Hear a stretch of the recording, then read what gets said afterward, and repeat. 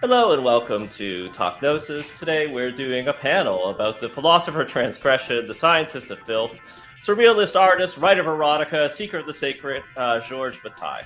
I think it's fair to say that he's some kind of mystic, maybe a very unique mystic, and people love to link him up with Gnosticism. He actually he wrote a brief essay on the matter, excuse the pun, and even though he sort of has mixed feelings, and of course scholars will argue because there's pre-Nag Hammadi, if he really understood Gnosticism well, I think he did. So joining us for this awesome panel, we have all-time returning champion. We are going to send this trophy to Nick for being on the show Nice. at least a dozen times. Wow, yeah. So look for that in the mail, Nick. It says right on there, #1 Talk Gnosis champion, but theologian, writer, your best friend, Nick Lachetti. Hi, Nick. Hi. Hey, everybody. And joining us, actually, another returning champion, Emily Russo, artist, writer, scholar, professor. Do you have any other titles, Emily? Okay. I'll mix them up for you. And if you come on 11 more times, you'll get a trophy as well. Very excited to talk to you both about Bataille, somebody who I do find very interesting and I've read a little bit about, know a little bit about, but at the same time, don't know much. That's why we have more than one guest, so that I can just release my ignorance into the world and let these very intelligent people talk. But before we get there, I have to jump into the abyss of internet begging. We can't do this show without your support. You can help us out by going to patreon.com/Gnostic, and you can donate for as little as $1 per piece of media per month. You can actually put a cap on that. Just give us $1.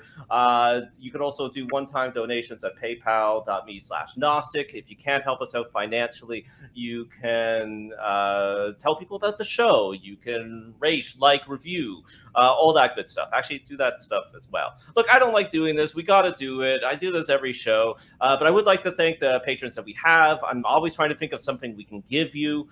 And we do have some super donors. We've had some very generous one-time donations. We have some people who have really given us a lot on Patreon. So I really want to thank you. I think we will go back to displaying your names in the credits like we promised to do.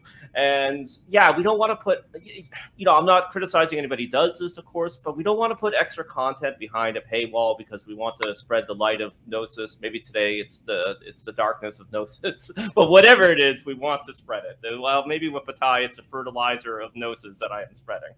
Okay. Emily, you're actually teaching an upcoming course about Bataille at gcast.ie. I got to put the plug in there so I can become a GCASI millionaire. Can you maybe give us like kind of a quick overview of who Bataille was, right? Like, the kind of a biography and a little bit of his thought, just, the 5-minute elevator speech. Sure. Georges Bataille, I think, is a very hard to classify thinker, which is one of the reasons I like him. But he was a philosopher, poet, writer of erotic things such as novels, sometimes under pseudonyms, a founder of a secret society. He was writing in the 20th century. And he was influenced by people like Nietzsche and also certain mystical teachings. The class I'm teaching and my interest in Bataille really centers around his mystical thinking and also his sort of like the form of his writing, which I think is like really inseparable from how he thinks. So, it's like, are we reading philosophy or are we reading poetry or are we reading fiction? It's he sort of blurs the lines a little bit. So I think, well, I don't know, he's like, I guess, sort of thought about as a precursor to post-structuralism, and an interesting thinker about matter, which I guess we'll talk about today. But I don't know. Is that like a sort of okay start? That's an amazing start. Nick, what do you like about Bataille? You can also tell us what you hate about Bataille. And maybe you're the best person since you have some direct experience with Catholicism. Can you tell us a little bit about Bataille's Catholic background, if you see any of that as being an influence in his work? Yeah, I think with the Catholic background, what's interesting is that I guess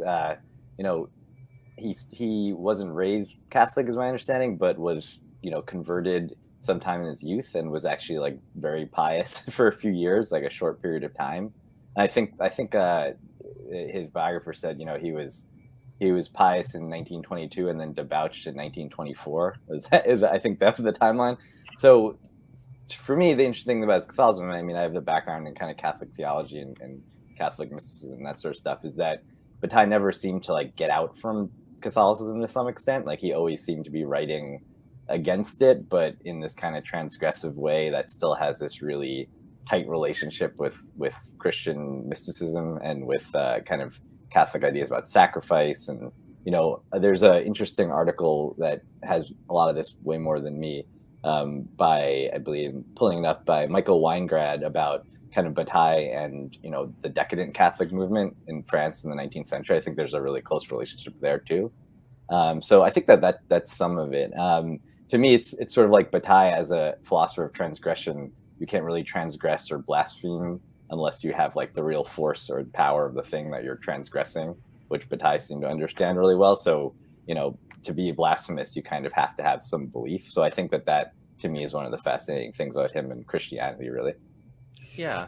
And again, I think people would argue, I'm going to stop putting this this precursor about scholarship whenever I talk about Gnosticism. I think the idea of Gnosticism as counter Christianity, as sort of a dialectical Christianity that is both Christian but contradicts itself in a much more obvious way, being a parody of Christianity, it's still an important idea, right? That this is something that a lot of people spent a lot of time thinking about and talking about in the past. So there's, with Bataille, I almost see like an inversion by times, a parody, and I see that as a Gnostic impulse. Emily, can you talk to us a bit about his sort of fascinating ideas about excess and sacrifice?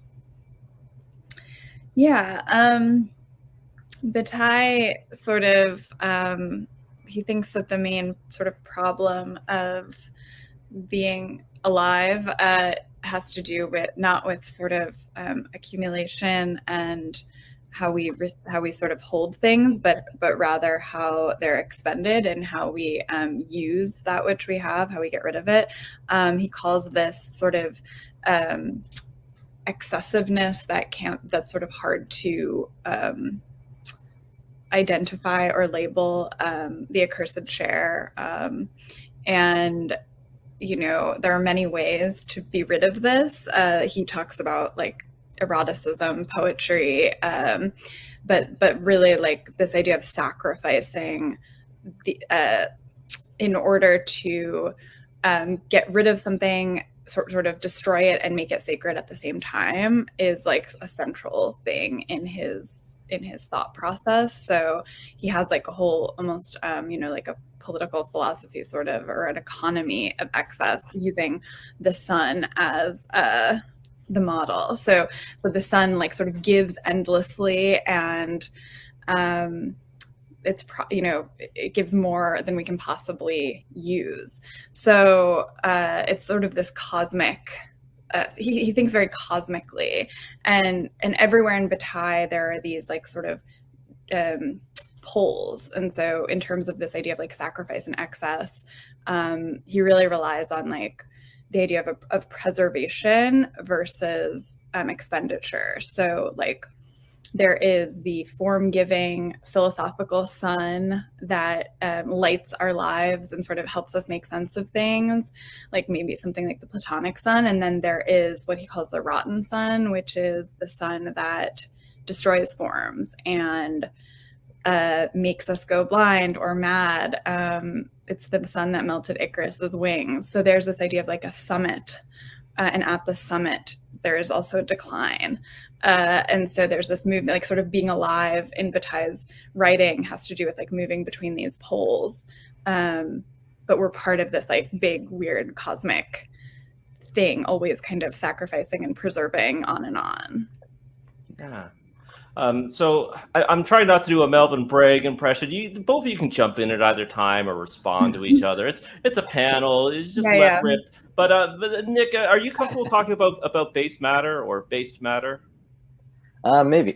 So I think Well, so I think one of the first things I think you and I ever talked about with Bataille is just this essay, Base Materialism and Gnosticism. So, Yeah. and maybe because we're on Talk Gnosis, it's a good idea to talk about it. But I think like the interesting thing about that is Bataille seems to be interested in Gnosticism in a way that's kind of opposite of what most people think of Gnosticism. So his interest is specifically in in this idea of a base matter that can't really be kind of reconciled or subsumed into like a totalizing system, like a closed system in some way, which he sees as in Gnosticism or in he talks about like black magic. And I think what he really is referring to more is it's closer to kind of, again, to go back to like the decadence, like J.K. Huysmans writing about French turn of the century occultism, kind of has more to do with that than maybe ancient Gnosticism. But this idea that matter has this kind of virulent property that can't be subsumed, and it's creative, and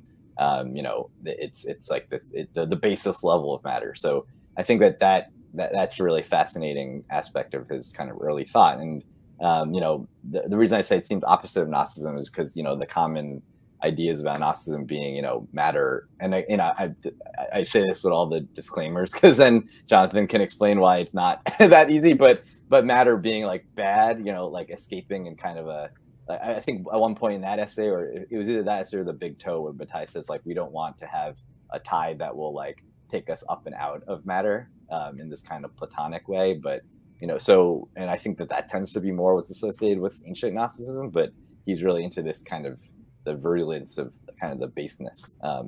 So yeah, that to me, it reminds me of like it like gets stuck in your teeth or something. Like you can't get it out. So I don't know if that's an explanation at all, but yeah. Well, no, that's perfect, and of course, it's perfect for a show called Talk Gnosis, as you said. I think you're right, where he's really reacting to. I mean, he's a French man writing down the 20s and 30s. The French Gnostic revivals, the 1890s, are still running around, and what's known as Gnosticism at the time. But there's some stuff I do see about his reading, particularly where there's in some of the texts there's this.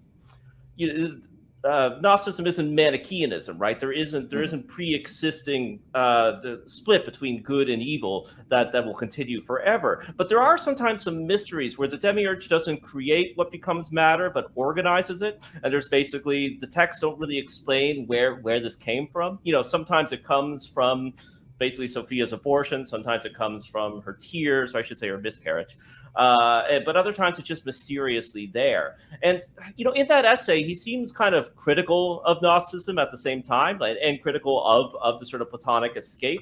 And what he likes is this, you really have to reckon with matter. And Nick, maybe this is a comparison that's completely off, but the way that he talks about base matter or the encounter of base matter is almost like the encounter with the alien god. Like, do you see that at all? Like there's at the same time there's an alien, even though there's nothing in some ways but base matter, at the same time it's completely alien to our consciousness. Does that?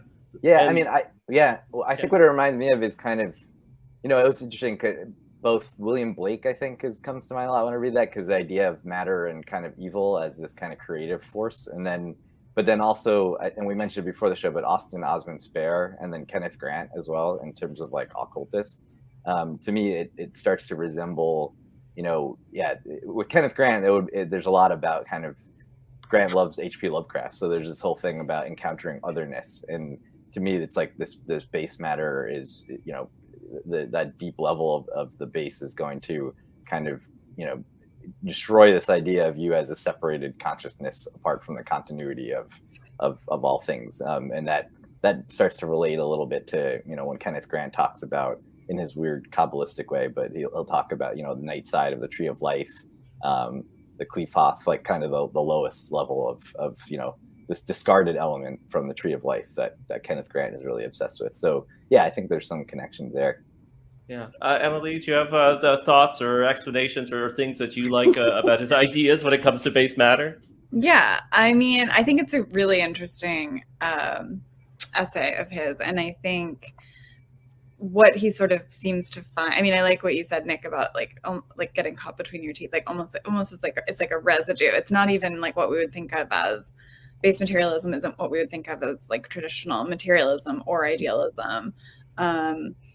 And what he seems to find in Gnosticism is like a conception of matter that is not just the absence of spirit or something. It's not just negatively defined, but it's like an active principle that's disruptive in some way. And I think that's similar to like what he finds in the Marquis de Sade, maybe like this idea of something that can't be assimilated. And I really think that there's a lot in this text, base materialism and Gnosticism, that almost like might help us or help a reader of Bataille like think about how to read Bataille, because he's such a specific kind of reading experience. Like it seems he talks a lot about obviously like what is not appropriable, which is base matter, and it's almost as if he's making something that attempts to be disposable or not appropriable, but at the same time he's recognizing that writing a book, or when you write something, you're sort of preserving it up. It's like so this impossible sort of paradoxical move is always happening. But yeah, it's just this like disruptive element. And I do wonder, like, yeah, he wrote it before like the Nag Hammadi was found, but I can't help thinking like he'd be really into some of the super interesting poetic Gnostic scriptures. Yeah, I concur. Emily, so we've both mentioned that he's a mystic, at least of some sort. Like, how do you see him as a mystic, or what is his mystical system? Or you also teach and study and incorporate like the medieval mystics. Where do you see points of comparison with them? Yeah, Bataille is a funny kind of mystic. Jean-Paul Sartre kind of like famously condemned him as a new mystic, and this was like a very bad thing. You know, he was sort of like dissing him. And he was concerned about his trilogy of writings that he wrote during World War II, Guilty, On Nietzsche, and Inner Experience, which sort of outline-ish, I mean, in a kind of fractured and fragmentary way, like a certain kind of mysticism or a mystical philosophy. I mean, I think most importantly, he thinks about mysticism as not something like opposite or separate from philosophy, but as one of its antecedents, and also maybe like the extreme edge of it. Same with poetry. So there's something about mysticism for Bataille, I think, that has to do with it's sort of a mysticism without mysticism, or a religion without religion, because it can't be like sort of subservient, like base matter. It can't be like subservient to some kind of higher authority or God. So he finds in like the Christian mystics, like Angela Foligno and St. John of the Cross and others, moments where they seem to be not appealing to some higher authority. And he finds this in Nietzsche too, in different ways. He kind of makes Nietzsche like this fallen, sort of on the ground mystic, mad person.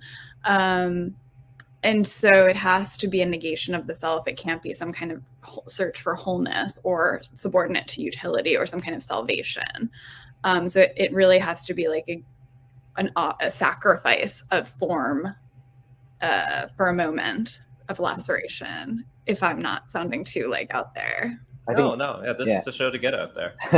I think to go back to the Catholicism thing, one of the things that always interested me is that one of his first published writing, I think, was a very pious essay about a cathedral, and I think Dennis Hollier talks about that, like in Against Architecture, where there's this idea. It reminds me of if the cathedral is kind of the physical form of like Thomas Aquinas's Summa Theologica, and then Bataille's writing, those 3 books as the atheological Summa, that there's this element of Bataille kind of cutting off the head, like there's an ontological head that he's like cutting off with this writing, kind of writing against, there's this absence now at the summit, as opposed to this kind of very ordered hierarchical ontology that, that his form of mysticism is kind of undermining, which really does relate to the idea of like base matter again, or inner experience. I mean, that it can't be subsumed into this total system or something. There's always that thing that kind of in his writing that kind of catches. So I don't know, and that kind of relates to his secret society too. So Yeah, I love that. I love Dennis Hollier's book on Bataille, right? Like, I think it's Against Architecture, Yeah. right? Yeah, and when I taught about Bataille last, or whatever, what is time? I don't know, a few months ago, a year ago, I talked about this exact thing. I think it's a really helpful idea, like the cathedral and the labyrinth, because he sort of chops the head off the cathedral or smashes the windows or whatever, and so then you find yourself in like the guts, like in the acephalic figure, the head is below the guts. And there's something about mediation, a lack of mediation, like a direct encounter, where the light is very, very bright. I think about like the light streaming through a cathedral. It's like quite mediated. It's almost like a film. It's very, there's a sense of order, and everything's holding everything up in this interesting, firm way. And then like in the guts, it's, who knows what's going to happen. It's not a safe space. So I didn't really make it explicit or tie in transgression. Like, in what ways, Emily, did he transgress? Did he try to transgress? And does this tie into his mysticism? Yeah. Yes. And I'll be curious to hear what Nick said about this too, because it's like it's complicated. But I think maybe a place to start with this question would be, he really makes a firm distinction between the sacred and the profane worlds. And so transgression would be a kind of moving between these worlds. And it at once sort of surpasses the boundary, whatever boundary is set up. But it also like affirms that boundary. So I think it's almost like we're with the same situation with the labyrinth and the cathedral, they kind of affirm each other. It's not like you can totally be rid of the cathedral, or Thomas Aquinas' Summa Theologica. It's like Bataille's Summa is like a broken computer or something, but we need the computer too. Sorry, I just always think of Thomas Aquinas' Summa as like a computer. Yeah. But it's like a very well functioning like input output.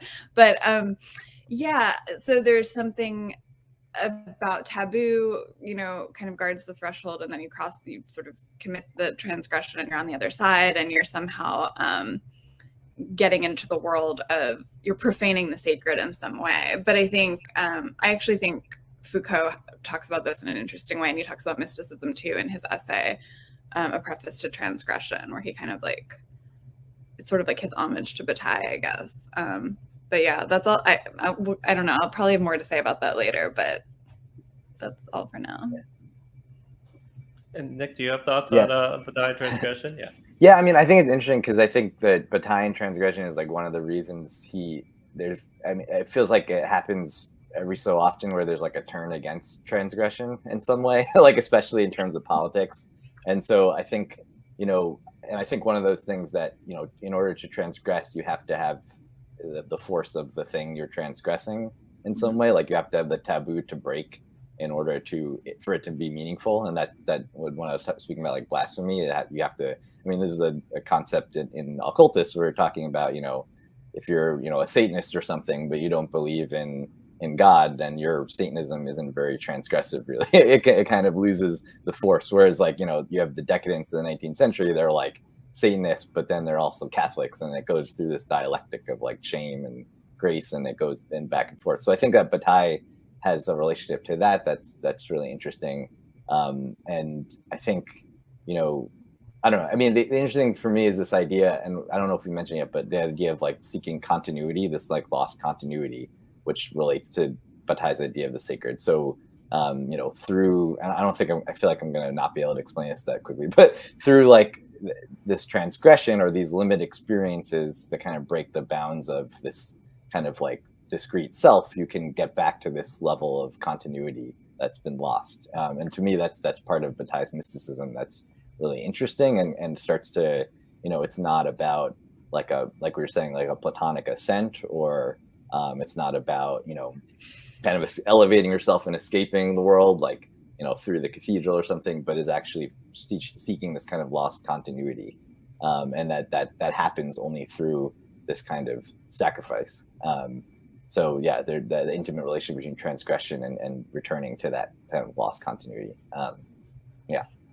Yeah, I think he even defines religion at one point as a search for lost continuity. Mm-hmm. And so yeah, it's only because we're humans and we have these like codes of conduct that transgression can exist. And that's also how eroticism can exist, because there's like some kind of transgression or some sort of movement of expenditure or waste or whatever, where you're not upholding those, you're not trying to preserve your life or yourself for even if it's a moment. So yeah, I think he says like communication for him is not like a movement from point A to point B with like a medium in between. It can only take place between beings that are somehow like shattered or discontinuous.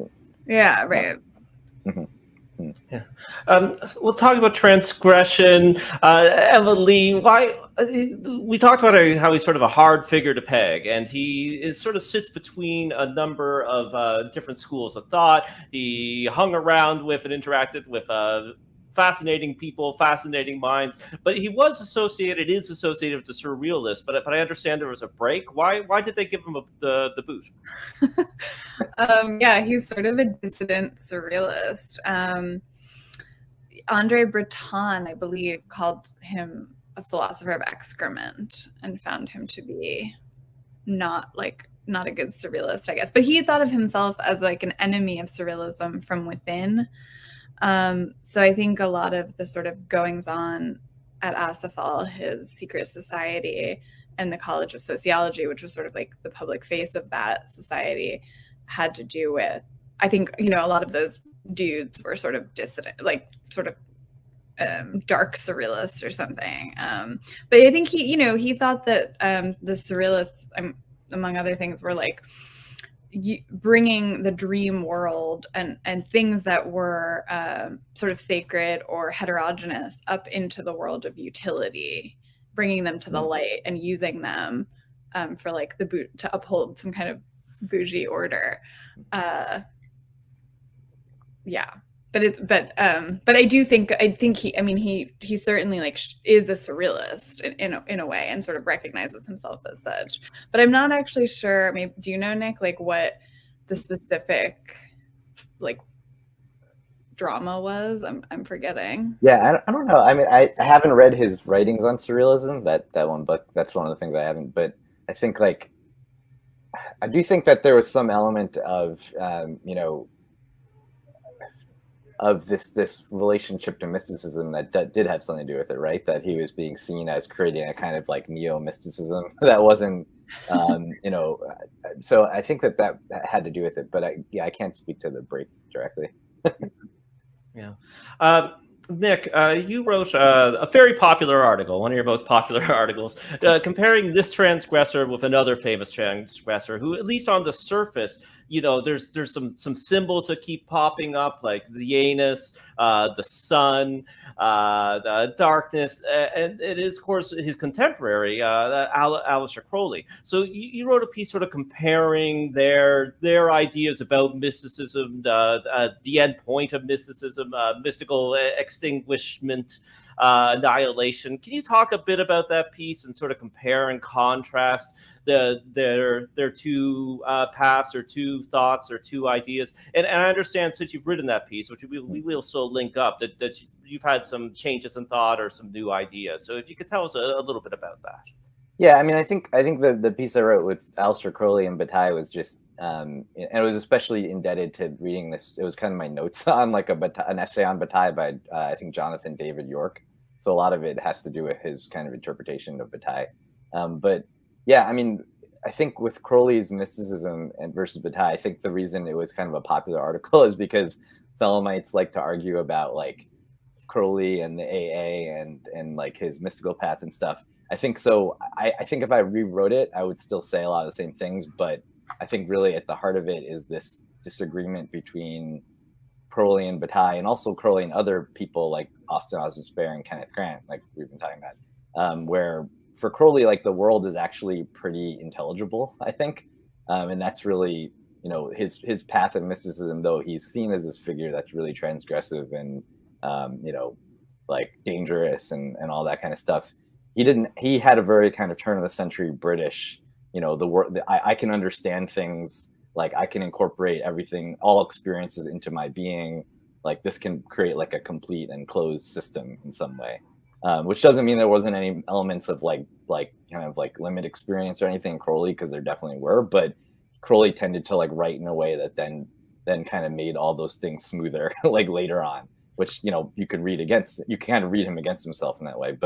And Bataille, you know, one of the things I would see that I really like about Bataille, and that is really important to me about Bataille, is just this idea that, you know, the universe is kind of open-ended, and it's you know, I think Bataille, I think he said somewhere it's like an open wound, like you can't like close everything up into this perfect, you know, I mean, one of the things he wrote a lot about is Kojève's interpretation of Hegel, so this idea of like a perfect closed system. Whereas for Crowley, you know, there's not a lot of room for like horror and you know, unknowability in Crowley in a lot of ways. Like his mystical path, which kind of takes you up through the tree of life in this kind of ordered system.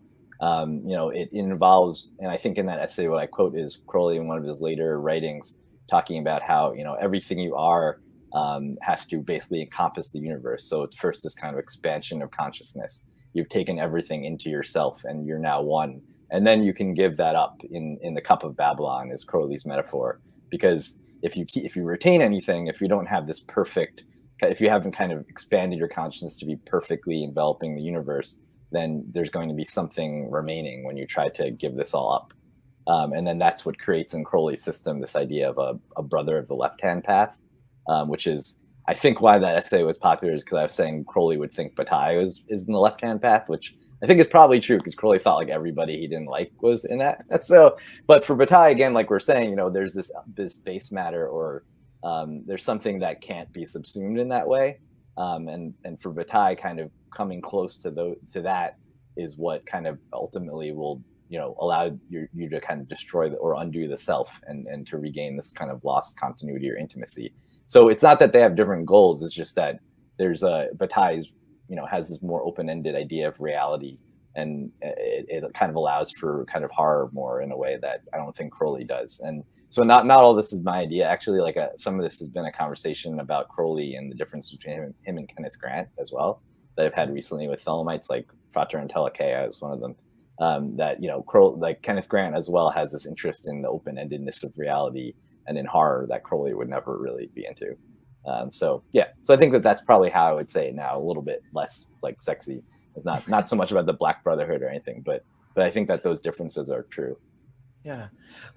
Emily, we didn't really talk about Eros and Eros and the erotic playing a huge role in Bataille's work. Can you speak to that? Yeah. I mean, there are all these sort of important ideas or words or whatever in Bataille that I think can almost not be used interchangeably, but they form like this constellation. And I think that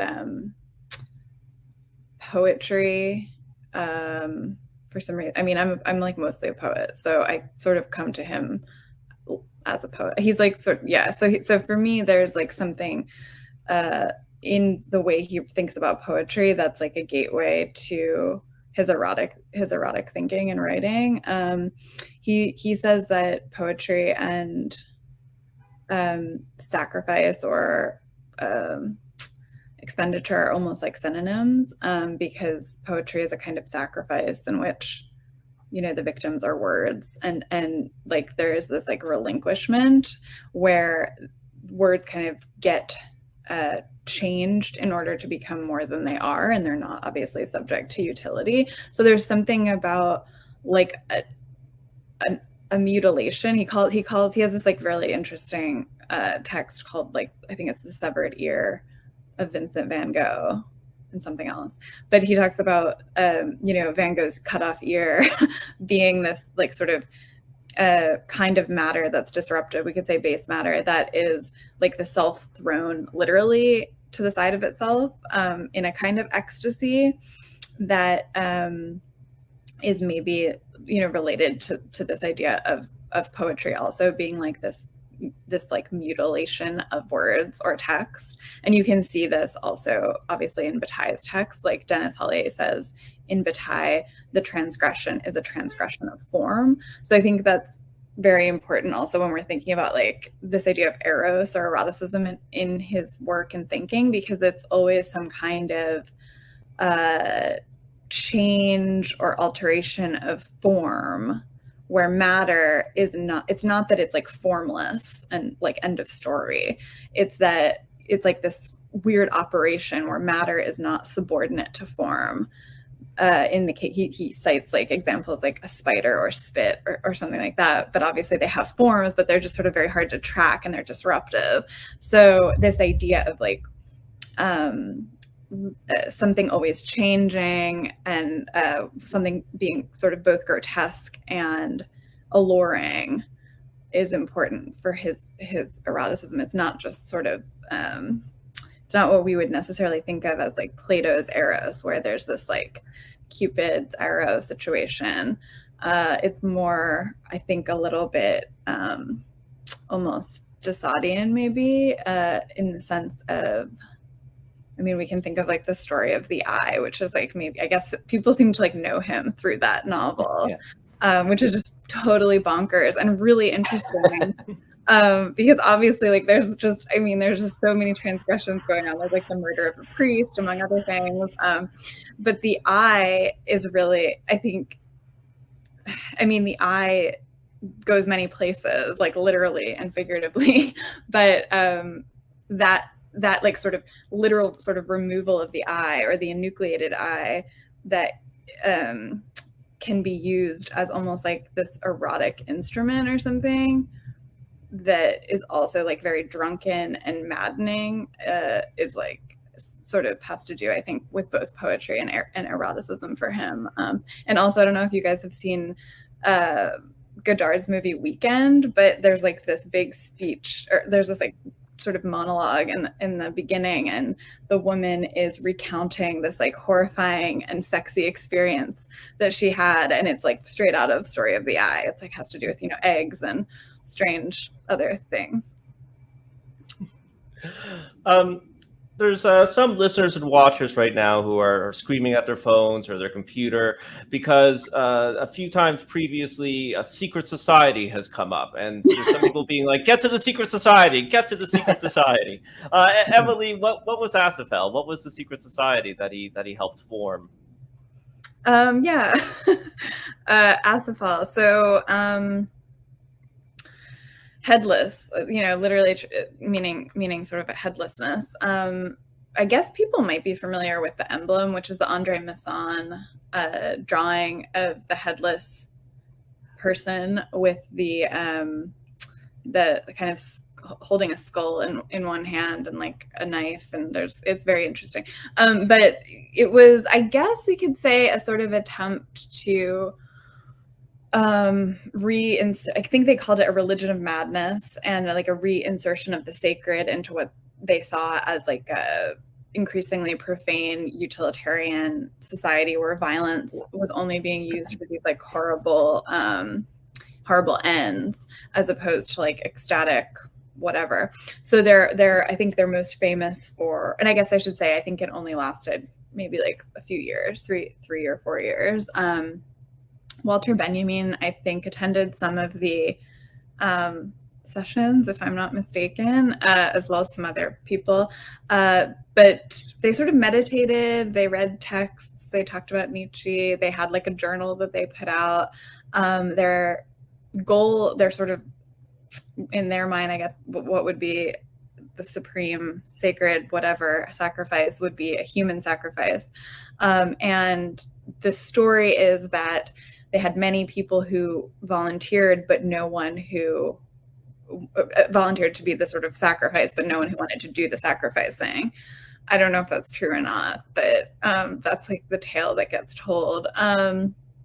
So yeah, I mean, I think it's sort of this idea of something being closed off from the rest of the world in an attempt to make it sacred, but at the same time kind of open to contagion. I think a big sort of impetus for starting Asafel in the College of Sociology was Bataille had been like involved in other journals and like left-wing revolutionary stuff, and he felt like no matter what, it always became like a kind of power struggle or something to do with power. So he wanted to kind of cut the head off a thing and make it aggressively religious and attempt to find something that was based on freedom instead of power. And so I think a big part of Assefaal and the College of Sociology was about sort of the first issue anyway was about Nietzsche and kind of saving him or trying to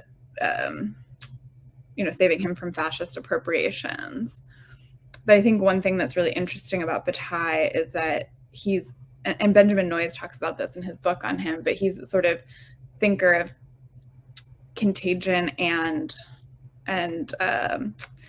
he doesn't want to sort of radical breaks or cuts. So he also didn't want Nietzsche to be appropriated by the left either.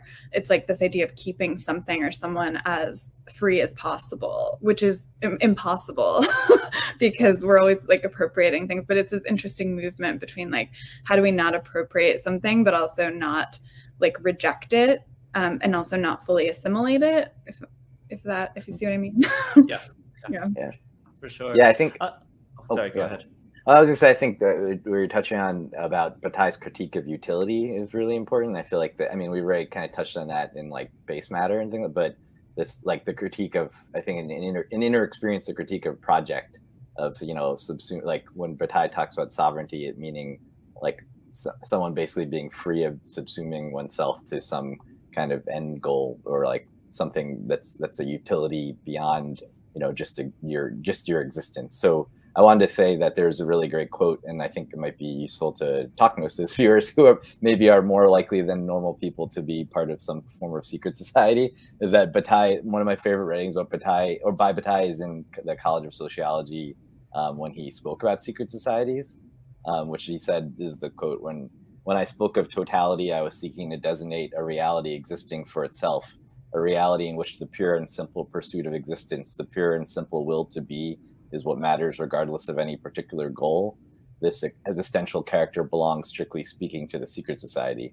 So him talking about like an existential secret society versus like a political society, that the political society has some goal or utility, and the existential society, exists for the sake of existence itself, and that's it, which the rest of kind of the bourgeois world thinks is absurd. So I think that's kind of, I don't know, a lot of secret societies I know of don't necessarily function that way and definitely have some sort of goal or something. But, that was Bataille's idea of what a secret society was for. So, yeah. No, I'm really glad you unpacked that, but both to come back to utility, right? Because, I think it's really the dominant philosophy, the dominant organizing principle of right now, and has been for a long time.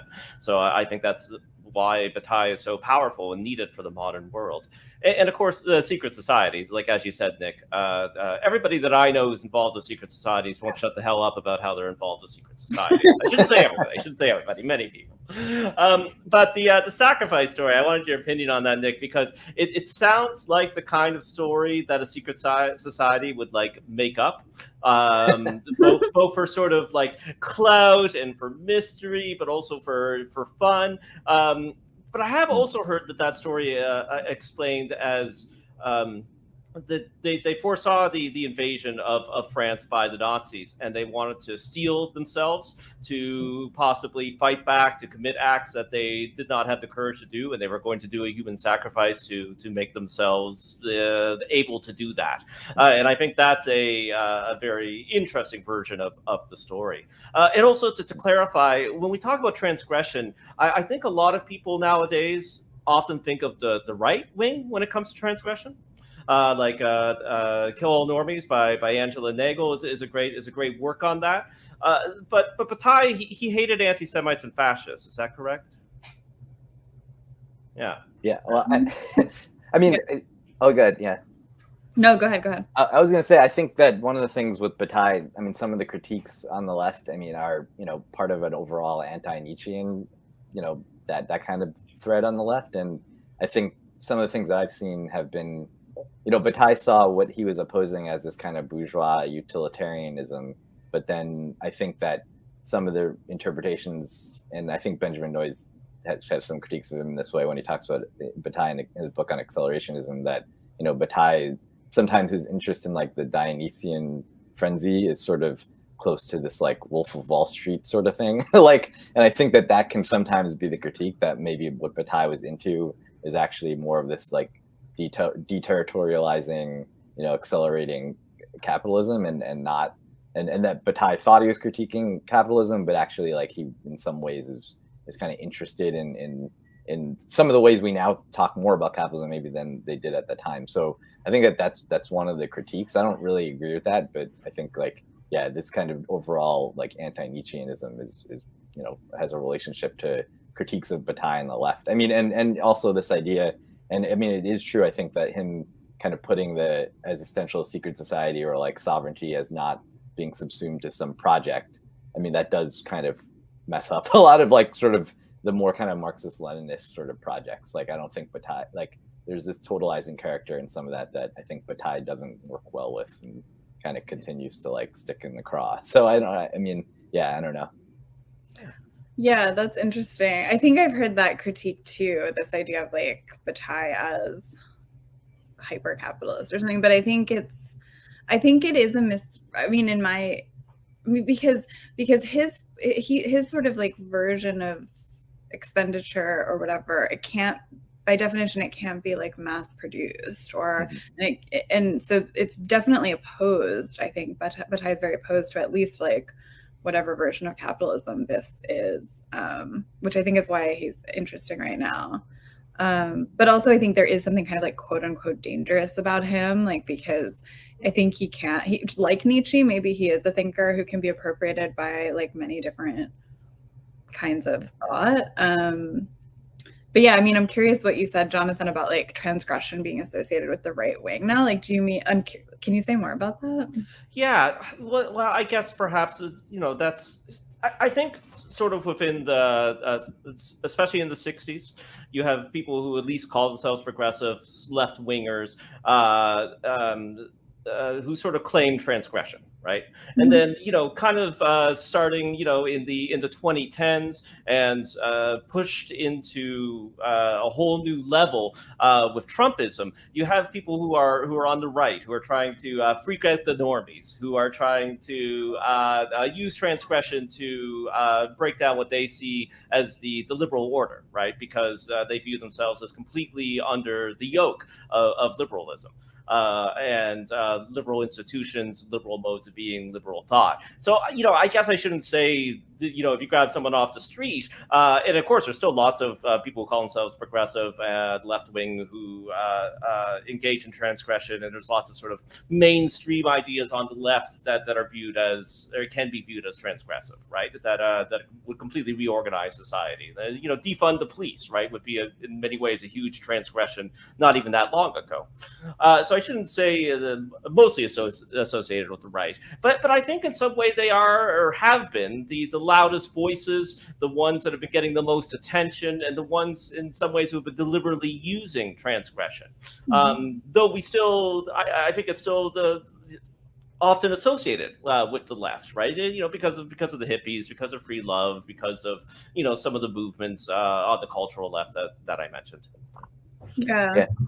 I think it is a reaction back against some of the, like, you know, I think some people on the left, in reacting to kind of what Jonathan just described, are kind of like, so what we were saying about to transgress, you kind of have to keep the taboo in place in some way. I've seen critiques of Bataille saying, you know, this isn't going to create an entirely new world order, and so like that's a project, you know, like you have to pursue that as kind of the thing that Bataille critiques of, like, this, it has political ends, that, you know, it's the ends of its existence of this kind of organization of like that kind of leftism is to produce this other society, which is living for an end other than existence itself, which I think is part, like, so I do think there's, and, you know, I say this a little bit because I've been part of a bunch of, like, I spent years part of kind of Marxist-Leninist organizing, and have critiques that Bataille has been really kind of therapeutic to read. So I do think there's an element of Bataille that doesn't quite fit into either, like, I don't think he's, you know, hyper-capitalist. I think he does have a critique of capitalism and maybe a critique of these kind of more authoritarian leftist projects too. and maybe that's part of the issue. It doesn't really fit properly in either of those things. I think that's totally, I totally agree with that. And I think this is why I think him and Simone Weil are similar in this way. They both sort of have what people would maybe consider now to be like quote unquote conservative and progressive views, or whatever. I don't know. Like there's just many shades in there, you know. And I think that's actually really interesting. It brings up this question of like, what does it even mean to transgress now? Like this idea of like edgelordism, or that. Yeah. I don't even know if that's transgression, you know. It's like very I'm not sure. And I think for all of his like calls to transgression and his sort of being a philosopher of excrement and whatever, I do think there's something in him that calls for something like nuance or like really, really close readings, especially when we're talking about like the, like, I don't know, people and texts. And there's like this ethics in there where it's like that I think he shares in this weird way with Simone Weil, even though she didn't like him, where it's like a person is not what they seem, you know, a text is not what it seems. So this idea of like constantly rereading each other and the other and ideas and like what so it almost calls into question like what is even the left and right wing, or what does it even mean to choose a side? Yeah, it also seems like there's like an earnestness in Bataille, where he's like very serious in a way that like isn't very edgelordy, because a lot of the, I mean, my impression of that is very ironic. So it's transgression, but you don't really believe the things that you're transgressing are sacred, and so like it's already, you know. But Bataille, I mean, he seemed, part of it, the ferociously religious thing is that he seems to like believe so strongly in it that transgressing it like breaks him in some way. Otherwise it's not really a lived experience, it's kind of a joke. I think maybe that's the difference between like a meme, like an edgelord meme, and Bataille. You know? Mm-hmm. So we're starting to get into wrap up territory, but is there anything that either of you, you know, really wanted to get across about Bataille, something that you wanted to unpack, something that you feel is important for people to know? Emily, do you have anything? I mean, I just think I don't know. I mean, I think, I guess it's sort of maybe what I was just saying, which is like this idea of locating like residues of the sacred in this like weird, I don't know, very utilitarian society we live in. And I think that there is like some kind of even though he's so wild and bonkers and like I love him for that, there is also this other thing of like this, you know, I think he's like really inciting his readers to like reconsider form and matter in these very like complicated ways. So he almost like, for me, there's a sense in which when I read Bataille, it's like learning to read in this way. He almost like teaches you how to read in this other way, because you're not really sure what it is that you're looking at, which maybe has to do with base matter. You know, it's like that moment of like, what the fuck am I looking at? So yeah, I don't know. That's my answer for the moment. Yeah. Nick? Yeah, I mean, I think it's kind of following on everything we've been saying, I guess, especially for the occult community, which I guess I sort of represent a little bit, is that, you know, I think that Bataille has really important advice about like utility, about, you know, about critiquing up like kind of a preordained project, that kind of goal. I think, you know, there's like a purity in his kind of spirituality that, you know, even though he's an atheist, to me, he's like very deeply religious and mystical. And like, I mean, maybe that's because I'm that kind of atheist or something, but it sort of fits like an encounter with reality that's direct in that way, without all of these levels, like Emily was saying about mediation.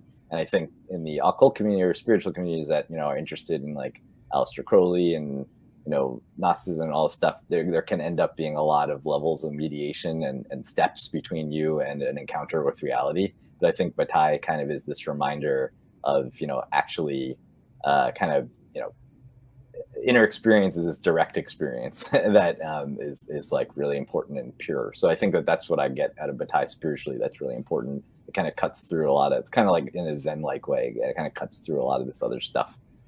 So yeah, I think I hope that people can get that from him. Yeah. Well, I guess it's time for plugs, and I know now, everybody is listening and being like, man, I wish I could know more about Bataille. In fact, I wish I could take a course about him. Emily, what are your plugs? I am teaching a class on Bataille at GCAS online in September, and you can sign up if you want. We're going to talk specifically about his religious writings and his mystical trilogy too.